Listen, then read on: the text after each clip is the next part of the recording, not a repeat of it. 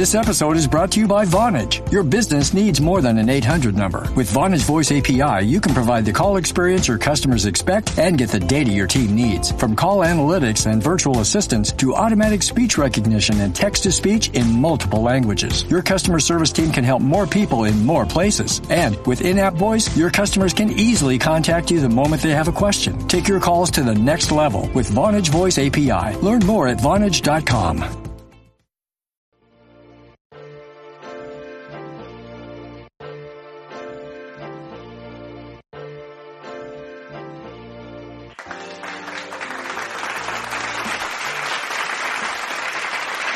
Guys, welcome back to Speaker Anarchy. I am really excited about this episode because it's a first time look into this area of, the beauty industry. And, this is really for a lot of you entrepreneurs out there, because I know there's quite a bit of you that are in our listenership, and I think you'll really love this episode. So without further ado, I want to introduce you to my guest of honor. She's truly, an expert in this field, and I'm so delighted to be hosting her. Nancy Poehler, who is actually, Nancy, you're a creative director and brand designer for Align Design, and also just an expert for packaging, right? So welcome to the show. Thanks so much for having me. I'm really happy to be here. It's such an honor to host you, and I'm so excited to learn from you. I've been really looking forward to this. For everyone listening, Nancy and I just connected, and I was immediately like, we have to get this recorded. Yeah. So I'm really excited we're doing this, and I want to start us off, Nancy, and talk about really how you got into this area, because it's such a unique category, I feel like, when it comes to beauty brands and just entrepreneurship and especially like brand development. So if you could walk us down memory lane, maybe about your career and how everything got started, that'd be great.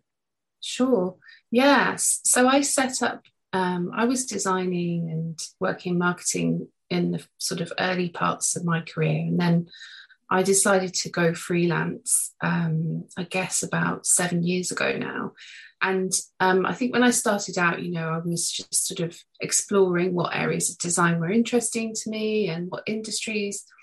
And it soon became apparent to me that my kind of obsession with beauty was a really good crossover with design. I remember my first ever beauty brand that I worked with, which was called Luscious Skincare.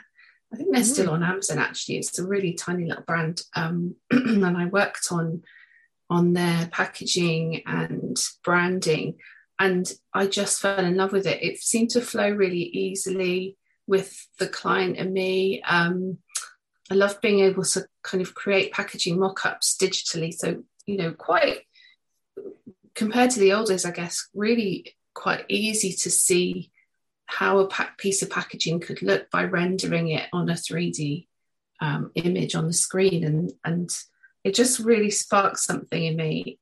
And I guess from there, from being able to show some beauty projects on our portfolio, I was able to take on more clients in that area and really explore my personal love of beauty through my design work, which is the dream, really.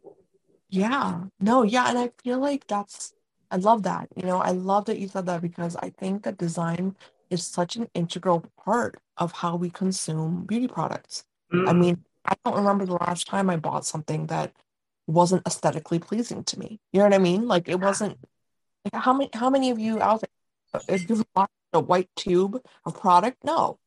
Exactly. It's Star Central, so that's really interesting to me. That you brought that up, and I actually want to learn more about the design component. So, what did you have, like, formal training in design before you started, or was it just something that came to you, or how was that transition into this field?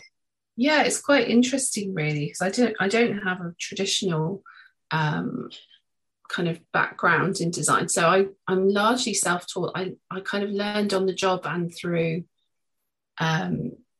training courses that I did myself. And I think I realized quite early on when I was doing marketing and events that I had this inkling that I wanted to do design. So I took courses outside of work and started doing passion projects and designing all sorts of things like stationery and things, to learn the principles, lots of reading and following inspirational people. So yeah, largely I've kind of learned it that way rather than through the traditional route. Well, I feel like that's honestly, like, I feel like there's a lot of benefit to that route. I'm a huge, like, Mm, a firm believer in experience is truly queen. And I yeah, feel the what you can learn through trial and error is like, I think the closest you can get to like the scientific method, or the, just an approach that's very, very, involved, right? So like yeah, I really like that actually. I'm glad that you have actually, shared that, because for all of you listening out there, you don't have to think that you have to go to school for the exact subject that you want to end up in. You know what I mean? There's so many like young professionals nowadays, Nancy. I feel like they just try so hard to find that perfect major or that perfect, and it's just like, right. you really need that.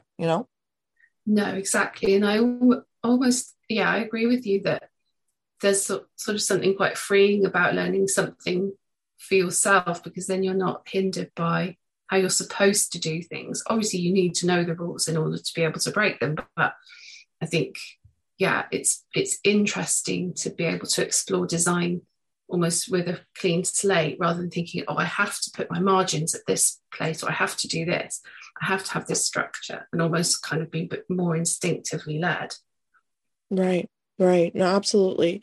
Now, I want to ask you, because I'm a huge, like, I mean, I guess you could say, just I love art. I've always loved art, and I think that really kind of plays into my consumer habits when it comes to beauty products, and especially skincare products. And I look for like packaging. Like when we're talking about packaging, right? We have so many like personal preferences in terms of color, in terms of the material that it's coming in. And now Mm, with the whole sustainability movement, there's so many like check boxes, I feel like, for consumers. And mm, so I really want to get like your like kind of, I guess if you could give us like a 101, like a walkthrough of what your strategy or approach is when a brand comes to you and says, I want something that's going to really hook my consumers. And so what's your process? Like, what do you go through to really kind of deliver that, or to understand what they're talking about? And what are the design, I guess, inspirations that you really tap into when you're working? sure. Yeah. So I always say that you kind of have to start with the brand foundations. So even though, you want to get to that point where you've got this beautiful piece of packaging in your hands, you have to go back and take a step back and look at your brand almost from a strategic point of view, and from a point of view of what do we want to communicate with this piece of packaging, with this piece of design. So how do we want customers to feel when they pick it up, or when they see it on the screen? Who is it that we're trying to attract? What would, a lot of the questions that we ask during the discovery process with the new client is things like what your ambitions are for the brand, and in your dream kind of scenario, what retailers would stock your products, and very much about the story as well, and where that brand is coming from in terms of the founder's own passions. That all informs kind of how it needs to look and feel. And then it's from that point that we start thinking about color and materials, and kind of start mood boarding around how Yeah, we can then like a start to convey that. quality. Yeah, Yeah, exactly. It's like, yeah, it's tempting to sort of go on Pinterest or whatever and start, kind of magpieing all the beautiful ideas, which is great, but it's much easier and more defined if you can start from that kind of more informed point of view. Um, absolutely. I think, that's a really interesting point, because I won't lie, I think consumers, and I've actually tried to, this is like more clarifying for me, because I've tried to make this point and I haven't really been able to articulate what I mean. But I feel like when we are buying things, right, as consumers, we are like, this subconscious process is going on where we're almost like connecting with the personal style of the founder and the entrepreneur who made the products. Because you're right, the packaging is always reflective in so many ways of the person behind the brand. And that's such a important, I think, concept for consumers to understand, because this is where I think it gets really, really interesting in terms of marketing, in terms of, what really drives us to buy things, what, all of these different areas, right, that we study and we have analytics about. And I want to give you an example. Like I remember, I don't know if you've seen the brand, but it was Noble Panacea. It's a skincare brand. And I remember, like, for me, like, I'm a science geek. So when I saw that brand, it was very geometrical, like the packaging. It was very, like, just, oh my gosh, I just fell in love with it. It just reminded me, it brought me back to a place of when I was first training, you know what I mean, in science as a scientist. And it was like these kind of things that really interest me about packaging, And so I want to ask you, like, when it comes to putting that personal touch in and personalizing something that's so complicated, right? How do you really, like, what are the starting points for that? I mean, that must be a really hard task to, like, have a starting point. Yeah, definitely. I think it's something that comes up almost every time, and there's the question of how much of you as a founder needs to go into the branding, and I think it's a balancing act, really, because we do want that ingredient in there, but equally we don't want the entire brand to be based around kind of, what is the founder's favorite color, or how.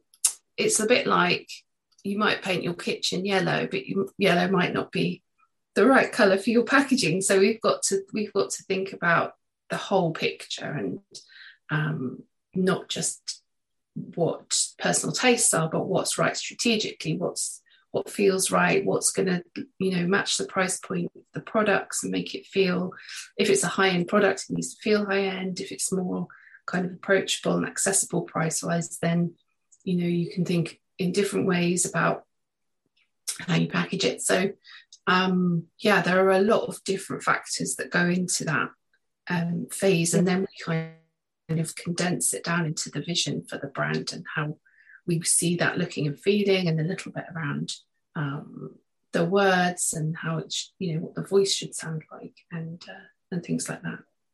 That's really interesting. And I'm actually curious, like, how does it work when you finally, like, you design something, right? And then, you have to actually bring that to life. So how does that work when you're, like, sourcing the materials that you're going to need, or, finding somebody who can really actually manufacture the packaging? I mean, what is that process like, and what really goes on behind the scenes there?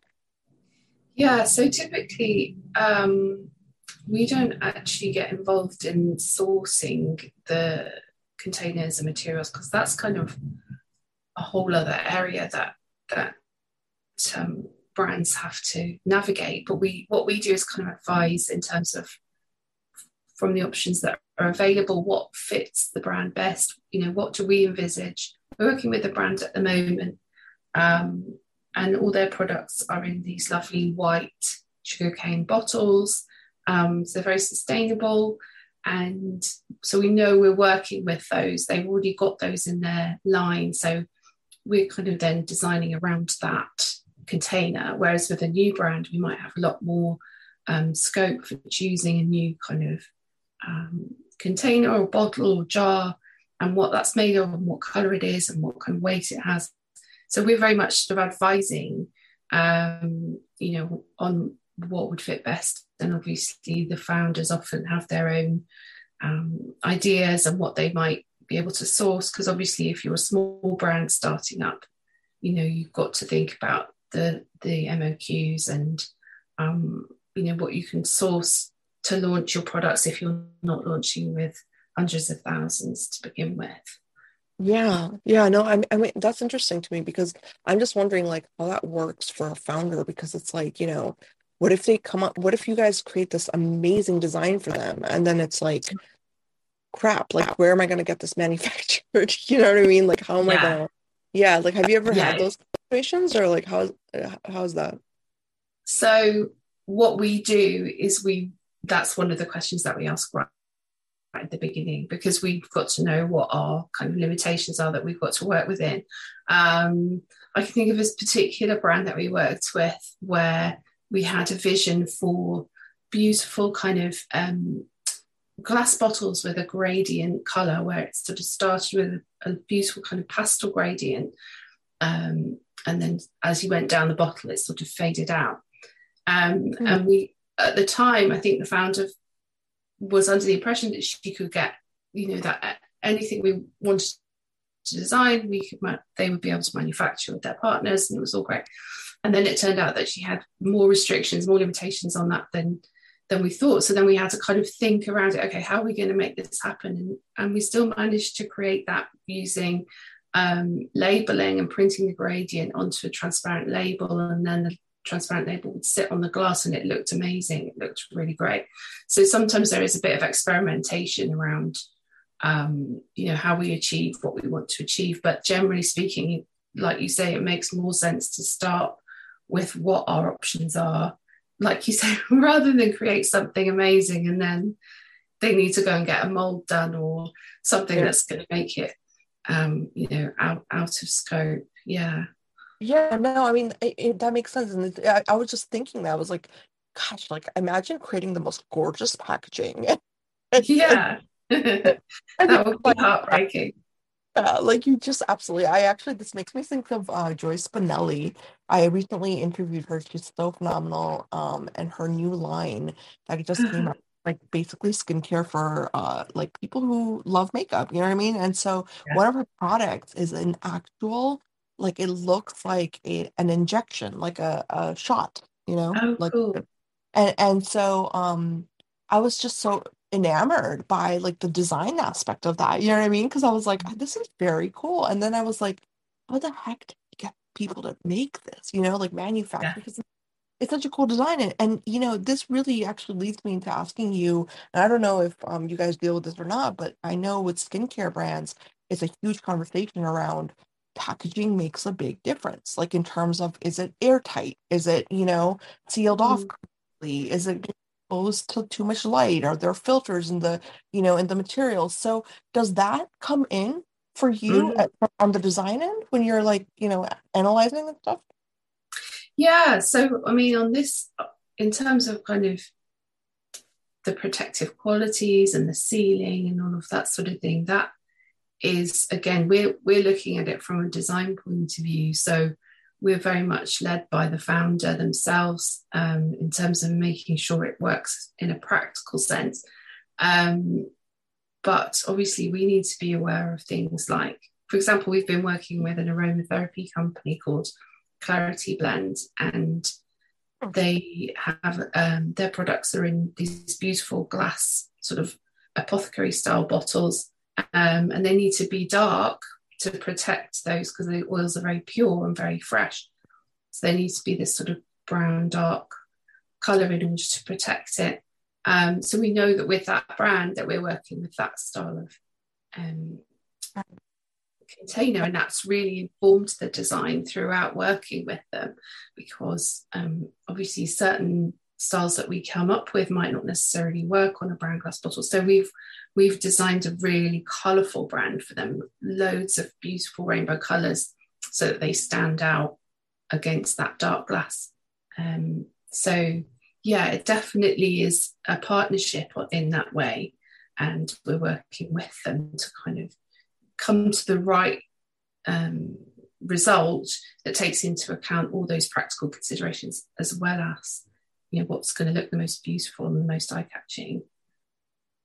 That's very interesting, because speaking of eye-catching, I want to actually ask you, because I've always been curious, like, there are so many like giant retailers, right, for beauty products and like skincare products and whatever, in this realm, whatever's in this realm. And I always wonder, like, do retailers have like guidelines for like what your packaging can look like, or is that not really an issue? Because I feel like when I go into like a Sephora or like like a Target, like there are some underlying like I guess commonalities in a lot of the packaging designs. You know what I mean? It's like either like the shaping or the way that they're just, I don't know. I mean, is there, or am I just like imagining?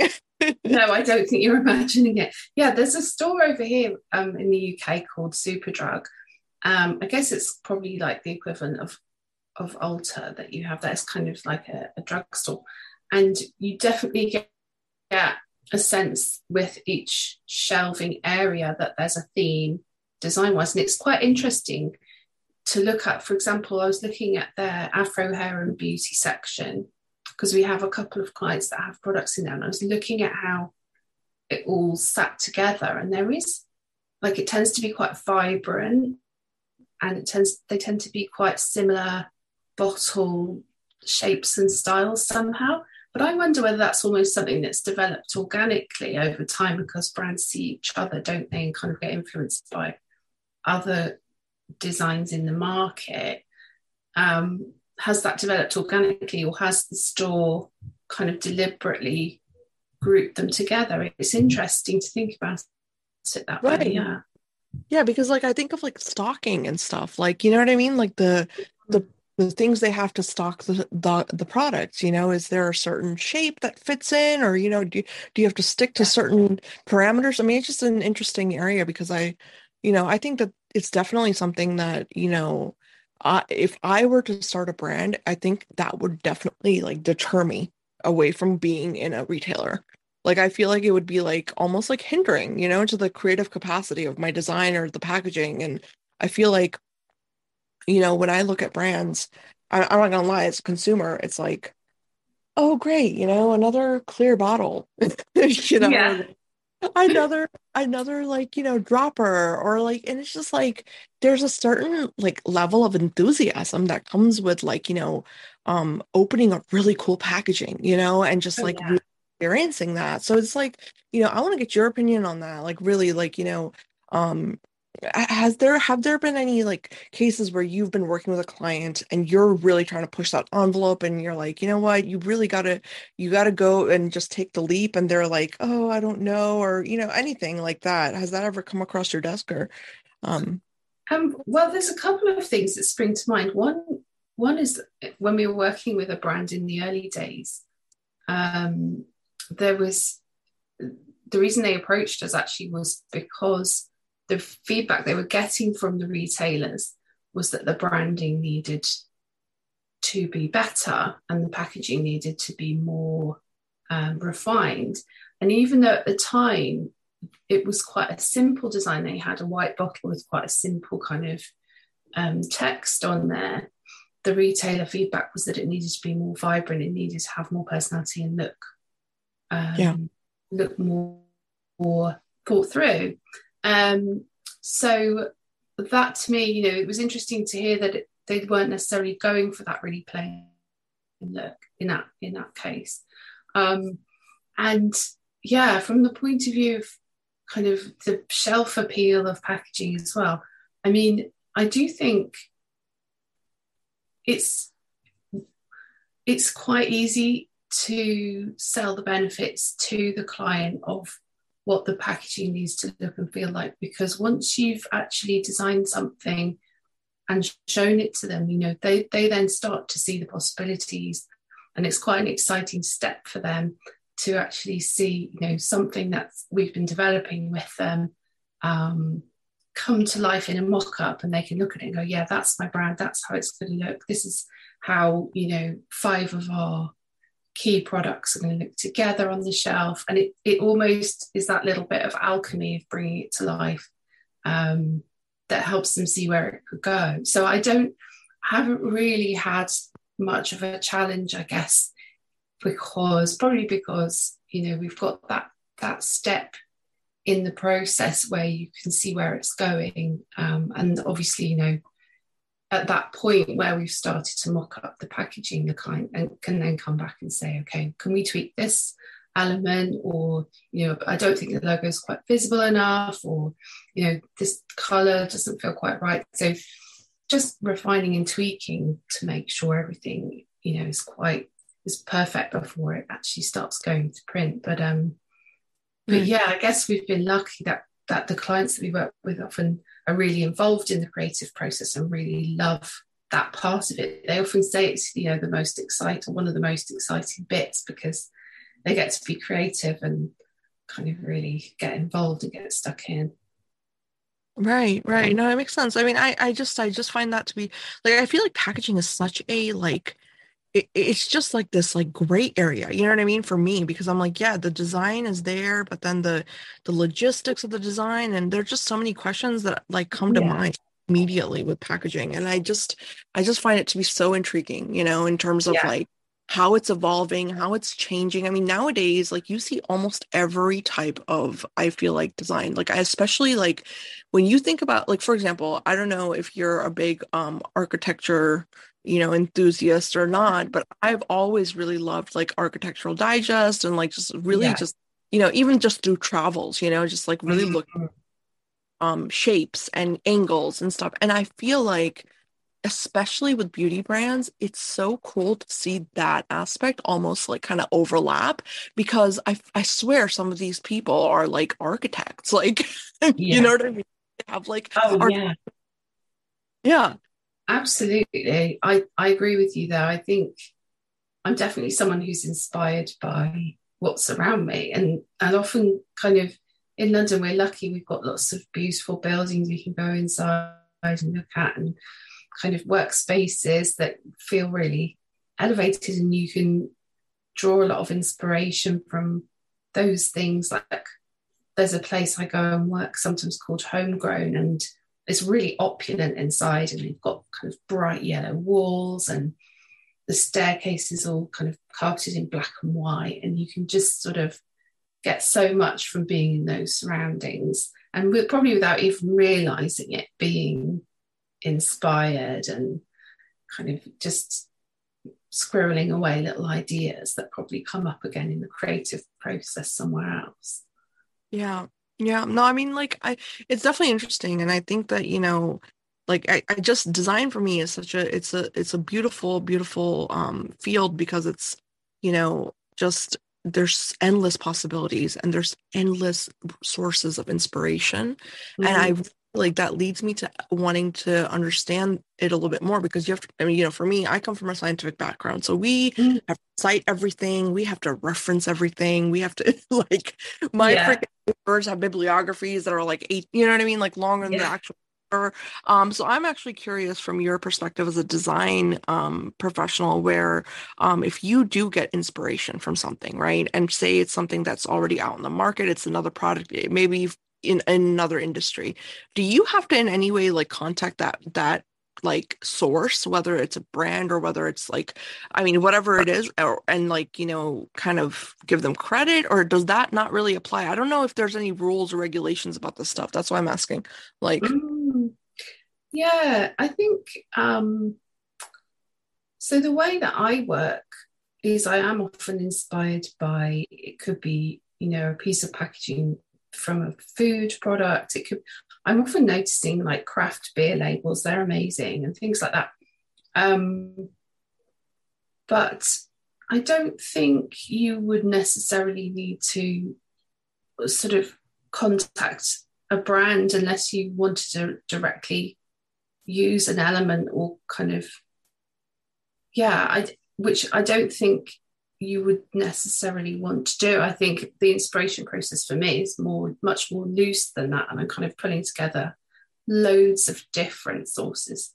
And it might just be, oh, I love the color of that. Let's see if we can work with, one little color from one piece of packaging, and then I might be looking at 5 different typography styles from somewhere else, and a shape from over here and a pattern from over here, and just almost then you're creating something new that right. takes inspiration from all over, but it's definitely a new thing. It's does that make sense? Yeah, no, it definitely does. It definitely does. I think that it's just so interesting because like, and really the reason I asked you is because for example, there was this, I swear, there was like 3 months where every skincare brand, I kid you not, was coming out with those like cool little globe things, like Oh with the yeah. little handle. And I was like, wait a minute. And I remember like freaking out because what one of the founders I'd interviewed, like they were very, very cool. And, just I loved that. It's the first time I'd seen it. You know what I mean? Their brand. And I was just so excited about it. I remember recording the podcast and like just raving about that little globe, and how I can put it in the fridge and it works great for me. But then like, 2 weeks later, I interviewed another brand and they had the exact same thing. It was just Right. more, you know what I mean? And it was like, it like really kind of worried me. I was like, did they get their idea stolen? Like, what happened here? And so like I get really, really confused there because it's like there are redundancies. You know what I mean? There are so many redundancies, and not just the packaging itself, but also the utilization, right? Because a lot of the things are tools, like in skincare, like skincare tools, Yeah. you know what I mean? So like, how do we like really work with that? I mean, I don't know. I really don't even know like how to pose this question to you because it's so I feel like when I see that, like when I see two products that look almost exactly the same, I'm like, why has this been made? You know what I Mm. mean? Like I feel like there should be some sort of like a not a patent, but some sort of license, like for whoever comes out with it first, like you get Yeah. royalties on it, you know? Yeah, 100%. I agree with you on that. It's interesting. And with like the dupes market, there are obviously companies that are making dupes of. There's one over here that makes kind of very similar products to Joe Malone, Drunk Elephant, and the packaging isn't the same, but it's obviously supposed to look and remind you of it. And I think that's crazy that you can do that, that Yeah. there's no regulation to stop that happening. That's surprising, Yeah, especially in the EU, because I know that like you guys have way stringent criteria, like especially with yeah. like ingredients, like you know what I mean? So it's that's interesting. That's interesting. There's no regulations around that. But No, it doesn't seem to be, or if there are, there's kind of people very cleverly circumventing them, maybe. Um, but yeah, it always surprises me. yeah. Well, I actually want to like, I guess a follow-up question would be for me is like over the years, like what have you seen as like, I guess it's not trends, but like just I guess the evolution of just, really how brands approach redesigning themselves, and reprogramming their whole aesthetic, like have you seen like a certain trend come up or like a certain, I guess, direction that people are now like, entrepreneurs are like, well, I would like to go in this direction, or is it like, how does that work? Because I feel like there is this, almost like subconscious movement all the time, with like, well, now we're moving into the more like, futuristic style, and every brand is going to start doing that now. So how does that, I mean, from your perspective, how has that looked over the years? Yeah, I Yeah. think one of the ways this is really interesting is with the indie beauty movement. I've noticed bigger brands kind of adopting some of the styles of indie beauty brands and was making some of their ranges look more approachable or a bit more indie somehow. I was thinking of, I was looking at the Clarins stand in one of our local stores, and they've got a range for, I think it's for teens, and it's much more fun feeling than the kind of more scientific feel that you associate with Clarins. It's got more color, it's got more kind of the shapes of the bottles, Yeah. it's got more curved edges and things like that.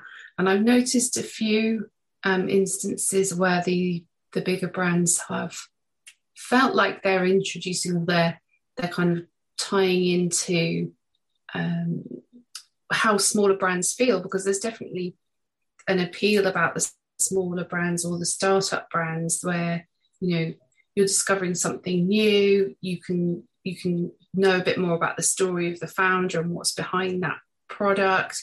You can often get more personal attention or personal service from them. So those sort of advantages that you get from an indie brand, and because indie brands are getting bigger and more important in the market, I can Yeah. see that aesthetically coming in more and more, which is interesting. I'm interested to see how that develops. Uh, The other one I think about, sorry, go ahead. no, no, go ahead. Go ahead. I was just listening. I was just going to say the other one I think about a lot is the kind of really minimal black and white trend that I don't think is ever going to go away. Like I think Herbivore and Byredo and those brands that were among the first to do the incredibly stripped back branding where they've just got a beautiful bottle with a black and white label and not much else on there. And there are so many brands that have emulated that. And I think it's a really beautiful look, but I also worry that there's not enough to distinguish them from one another, and they need more elements to kind of just make sure they look like themselves rather than all looking homogenous sort of thing. Yeah, no, it's definitely interesting. The black and white thing. I'm not gonna lie. I think it's like the safety zone. Like you can't go wrong with packaging. I feel like, right. It's chic. It's sophisticated. It looks really nice. I totally get that. And one thing, actually, there's a brand I really want you to see. And I think I love it. Like I was so like it's not very often that I'm like really like shocked by amazing packaging. You know what I mean? Because like I think one's just doing something that's very similar. But this brand is called Euphoria, and it was founded by a young lady on TikTok. Like she's an influencer. She went into the beauty space, and her packaging is so cool. And she actually was telling me when I was interviewing her, she was like, yeah, it was actually inspired by a lot of the people that follow me. So like there was this whole thing that she did where she like put out like a call to her followers and said, hey, send me ideas. Let's brainstorm. And she came up with this cool idea where it's like a little platform. Like basically the brand is like, there's like a little like, I don't know if you guys had this, but we had like Polly Pockets and like those little toys, that we played with when we were kids. And I swear this brand reminds me of that because it's like a little platform and it's magnetic, and you can put the lip glosses and they magnetically attach to the platform. But each of the lip glosses, the tops of them also have the magnet, so you can stack them up. So like it's like a huge chain. It's just the coolest freaking concept. And I'm like, did she come up with that? Like that's so unique, I didn't before. And she was like, no, I didn't have like a design or anything. I just, I reached out to my followers. And so I guess, I'm curious, like when you're doing your research, right, and you're doing your homework on what approach you want to take, how does that really fit in terms of like, doing that homework of what people are attracted to in terms of what's the latest thing that people are gravitating towards? Like, what does that analysis portion look like from your side of things? Yeah, that's really interesting. Yeah, I had seen Euphoria, and it reminded me of Legos, the little blocks. And that I think one of the things that's really appealing about it is a lot of brands, they subconsciously tap into that childhood selves that we have, or where things are really simple and our toys were really simple. And there is that crossover, I think, with beauty and playing and playfulness and things, which I think works really well with that brand that you just mentioned. But yeah, to answer your question, we tend to kind of talk a lot with the client about who their customer is at the moment. So who is buying from you at the moment, or if you're a new brand, who do you think would be your target market? But digging into that from quite a personal point of view. So rather than looking at kind of demographics from a broad point of view, more digging into, like, we create what we call a customer muse. So almost inventing a person and going quite deep into that person and what motivates them, or it might be 2 or 3 people, and really, but they'll be based on existing customers or existing Instagram followers, and what really motivates them and who they are and what they're like, so that we almost feel like we've got a personal connection with that fictional customer, if that makes sense. Yeah, no, it absolutely does. Like, I think that's, that's very interesting, because I think nowadays, especially, everyone, has a social media account. They have some sort of a following, before you come up with. And so I feel like, yeah, there's definitely, a lot of feedback I think that people are or entrepreneurs are exposed to even before finding a brand. I mean, it's just interesting to me to see that evolution, of like, okay, you come from, what you want, but then especially with something like design and packaging and stuff, it's like, wow, it's like a community effort, it takes a village kind of thing. So that, Right. yeah. Yeah, um, and it's really nice sometimes when we're looking at, two options on something. Occasionally, clients have shared those two choices online and taken votes on, which colours you prefer, and it's really interesting to get that feedback. Sometimes it's not what you think it will be. Yeah. Yeah. No, I mean, it's just so fascinating to me. I think it's just like this area of, I guess, beauty and branding and everything. It's just so, I don't know. It's just very, very like, there's endless possibilities and there's just so space for like refining what we're doing. I was talking to, I mean, for everyone listening before the recording started, Nancy and I were talking about just sustainability and stuff like that. And I was like, yeah, with this whole sustainability movement, like there's so many other demands that are coming up, out of the woodworks in terms of this packaging should fit this idea and these ideals and these, theories that we have. How can we really limit our, just waste and all of those things, right? So it's like, I just find it so intriguing how that is so influenced by like, professionals such as yourself, which are the artists, because like we always look at that from a standpoint of like, where are the ecologists or where are the people who are like, creating the carbon, whatever it is like, that they're using these days. But it's like really, if you think about it, it's like really the design is so integral to that movement, to the sustainability movement, if you know what I mean. Yeah, definitely. And I think that's a really interesting area as well, because we're seeing often in some areas of beauty that the design trend can be quite minimal, like we were talking about, but also quite earthy, like the brown bottles I was talking about with the aromatherapy brand, or there's a candle brand that I like, which puts all the candles in glass and then they have a wooden lid on. And it's almost as though they're going hand in hand. So brands are thinking about, well, how can I make my packaging as recyclable as possible, using as little plastic, for example, or as little, non-recyclable materials as possible. But that almost has the added benefit of the fact that it feels really nice. It feels lovely to have something in glass or wood, or even the sugar cane, something new that's innovative and sustainable. And aesthetically, that fits in with this feeling that we want to ground ourselves and not necessarily keep consuming product after product. Maybe you might eventually offer refills for your products if you've got glass or things like that. So I think it's interesting how that all evolves almost naturally as these conversations happen more and more. Yeah, yeah, no, I think it's just really, really interesting. And I think there's a lot to be learned.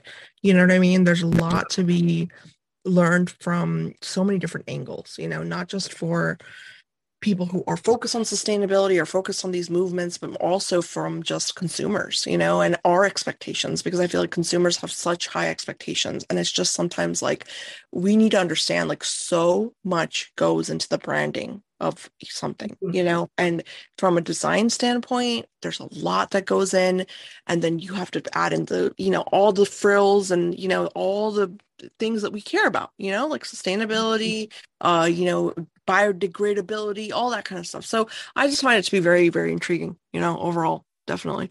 Yeah, and there's, like you say, there's so much to learn, and I'm sure all the time people are coming up with new materials and new ways of doing things that make products more and more kind on the earth, and I think that's great.